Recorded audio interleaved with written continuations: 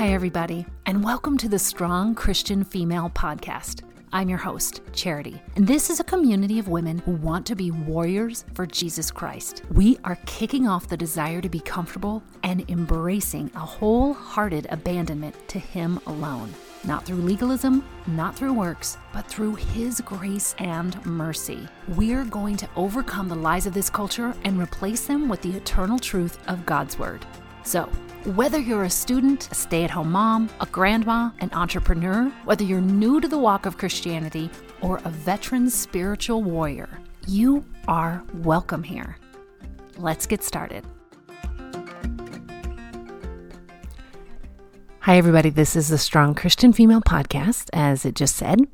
And I want to welcome everybody. Just if this may be your first time listening, or you've listened to a couple and now you've arrived here, starting from the most recent one and backing up, I just want to encourage you, the Word of God is never out of style. It is never out of relevance. It is never out of time. The truths we hope to teach on this podcast are not stuck in time. They are eternal. So if you haven't listened to everything and you think, gosh, I listened to one of these and it's pretty good, then go back and listen to the rest and share them with a friend. I actually asked someone to listen to the podcast for, just some more technical things. And she was so kind. She was like, I've listened to 3 of these now. And it's reiterating things I've been listening to at church, or some things that I've been feeling in my spirit. And I'm enjoying it. So that's super flattering, but also, it's not me. It really is the Word of God.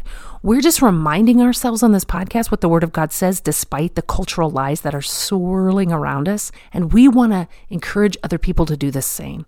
Fear is a liar, and there's so many lies out there. And Satan is the prince of this world, and he is the prince of lies. So we want to be reminded on a daily basis who our real enemy is, which is not people. It's not even the people in the government. It's our true enemy, which the Bible calls Satan or Lucifer. And again, I don't want to talk too much about that guy, but the lies that prevail in our society are just a fruit of a society that desperately needs to come back to Christ. And that includes in the church. And we talk a lot about what's going on in the church, because there's always going to be lies in the world. I mean, the world is basically run by lies, but the church shouldn't be. So that's really what we're doing, is we're identifying, man, is that lie in my life? Lord, reveal that to me. I don't want that lie in my life. And it may be a lie that you were taught, a lie that someone told you. But, for me, a lot of what we do on this podcast, it's not everything we do, is we just discuss these lies that are in culture today and how to identify them and how to undo them. And that God's Bible addresses all of them, the root of them anyway. He may not address the exact lie, but the root of all those lies is pretty eternal. And so those eternal lies, those not ending humanity, human-centric, arrogant lies that we've either come up with on our own, yay us, or that the devil has planted into our society, and we just continue to just repackage it. And we as the church need to identify it and kick it out of our lives. So the lie we're going to talk about today, or at least start today, is a big one. It's what I call, in the book I've written, the lie of cerebral currency. And this section of that chapter is just talking about, it's the beginning of a discussion about intellectual blindness. So it sounds heavy. It's not. And it's not super hoity-toity. And man, there's either a chickadee, I don't know if you guys can hear that, or some sort of woodpecker trying to figure out a way into my room here. Maybe he'll stop. Yeah, he stopped. Okay. But if you hear a little bit of tapping in the background, it's not me tap dancing. That's some sort of bird trying to get bugs or make a new home in my room. And if it's too bad, I will shush him away. But if not, we're going to just forge on and hope that he stops. So we're just going to start with a reading. And the reason is it just collects my thoughts, keeps me on track, which I'm sure all of you appreciate. And then we're going to just talk a little bit about it. We sometimes divide this up. If it goes too long, this will be in 2 sections this week. Otherwise, I think a lot of people have been just liking the one longer one. And them just deciding if they want to listen to the second half later. But again, if you see this as part 1 and 2, you know why, because it's a big chunk that we're biting off today, because the concept is so prevalent in our society. So without further ado, let's get started. Growing up, I was good at school. No matter what obstacles my home life presented, I had focus, mental capacity, and work ethic to make good grades. set an academic goal for me to reach, and I could most likely reach it. Unlike my highly capable dad who grew up in a world where his learning challenges were not understood, I didn't need assistance to see the foundational building blocks of general topics. Like most people I knew, I understood most concepts, and if not, I could Encyclopedia Britannica my way to a basic understanding. Now, for those who have never had life without the internet, let me explain. Once upon a time, before people could simply go online and find information, we went into physical buildings known as libraries, and we sought out volumes of tangible books pertaining to varying topics which fit into the world we were trying to understand. There, we had to do our research in books and microfiche articles and occasionally watch a VHS tape to fully understand the subjects we wanted to learn more about. We made handy lists, known as bibliographies, to prove where we found our information, and we relied on facts, not opinions, to form our points of view. And we were often questioned on our point of view by our teachers, who were looking for us to not only understand, but present our information in a way that was solidified in truth. Now, with this foundation of knowledge on how to research truth and facts, I continued in my educational quests. I knew that there was a clear difference between facts and opinions, and that not all topics were factual as much as they were opinions. They were subjective. However, objective truth was always at the forefront of my learning. In my academic endeavors, feelings were not often relevant when talking about topics that influenced culture. Being around smarty types was never something I shied away from, if they were able to communicate without a huge chip on their shoulder, and in middle school and high school, most of the time they didn't. The students I worked alongside were highly ambitious, but they were also very approachable. Each of us had high expectations of ourselves, both academically and in our daily lives. We sought achievement, and we did not embrace excuses. Much of this was good. Some of this was not so good. The good was that we had high standards, pushing ourselves to learn more, ask more, reach for more. We also had a passion to learn, and we were willing to discuss what we found to be true and expand on other people's knowledge. These were all good things, but with most good things, there can be a bad side.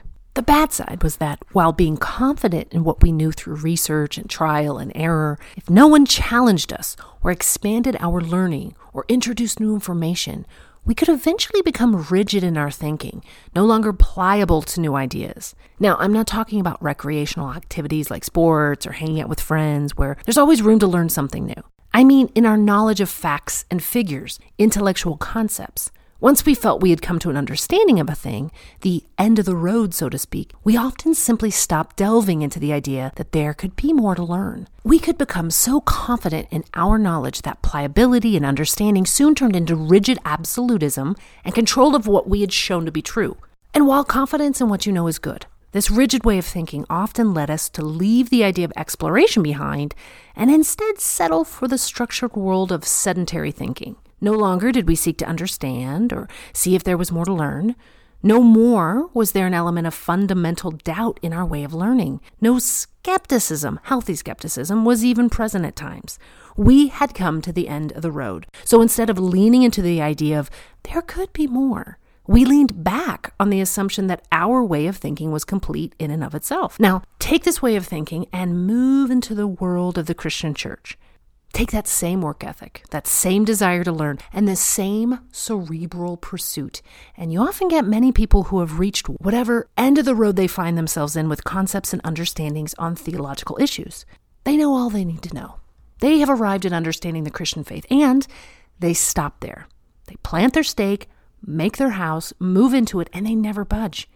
After all, what more is there to learn?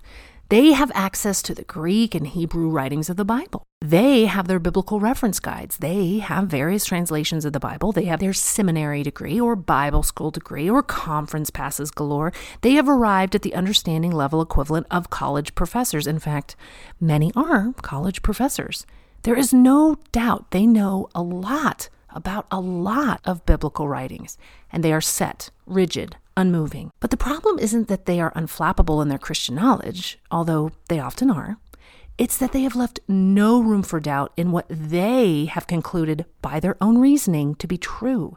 Their carefully collected facts have created a neatly organized house of thought. This cerebral-based way of approaching the gospel, with its clear structure, often leaves no room for doubt or questioning or further exploration.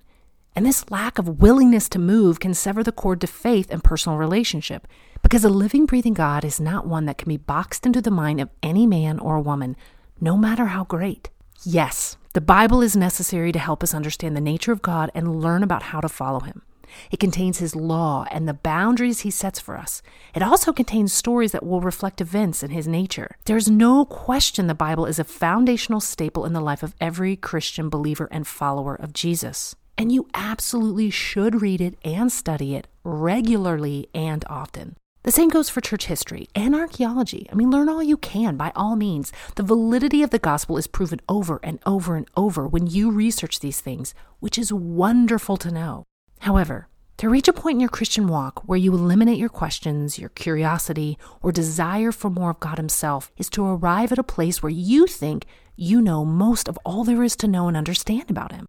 For some, this can be a mental check mark in our walk with God. For others, it's just a destination we found ourselves in after years of knowing about God, going to church, learning from apologetics, and listening to teachings on the Christian philosophy many churches carry as a mantra. However, this point in our faith walk, should you ever arrive there, is less a marker of your relationship with God than a marker of your relationship with the Bible, sermons, Christian books, and church songs. It rarely reflects a relationship with the creator of the universe, unless that relationship is purely one-sided. After all, many know about God, but do they know God himself? When you establish the idea that you have full understanding of God, or that your human mind is fully capable of grasping all God is, or all he has done for you on earth, you fool yourself, and you isolate yourself from his very nature. Knowledge, the gathering of information, is just a springboard to seek more understanding or to reveal truths about the subject at hand. It is certainly not, in God's case, the end of understanding itself. It is the key to opening the door to the vast universe of his never-endingness. To think that we can comprehend the God of the universe and all his ways is at the very basic level arrogance, and at a more profound level, teetering on the brink of atheism or idolatry. After all, if we can imagine the end of God and we think we fully understand him in our minds, we have simply created a God we are comfortable with, which I assure you is not the God of the Bible, and we have, therefore, made a little g God that does not exist. It is a false God, an idol. Our selfish nature assumes that we can attain wisdom through facts and knowledge, and that we can keep God on a page in a book, or that we can learn information and find an equivalent substitute in our direct society around us. We assume that reading alone with our limited understanding of the universe, humanity, and God himself is all we need to do to get God.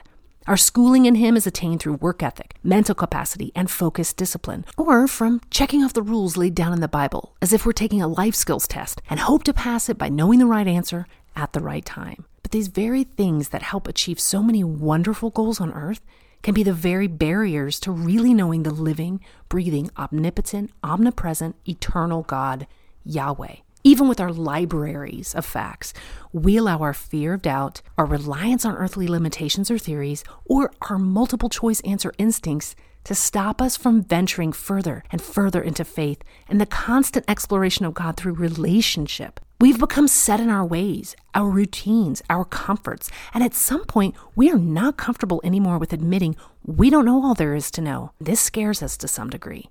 Not knowing everything has made our society insecure on some level. After all, we should be able to explain the world and the cosmos by simply learning more information, often with little regard to whom or where this information comes from, and with no personal follow-up or self-study to find out what source or what basis these facts were established in the first place. And if we don't, we simply do what Charles Darwin did and assume that some link of understanding will be found later in the future, so you can kind of make up whatever you want.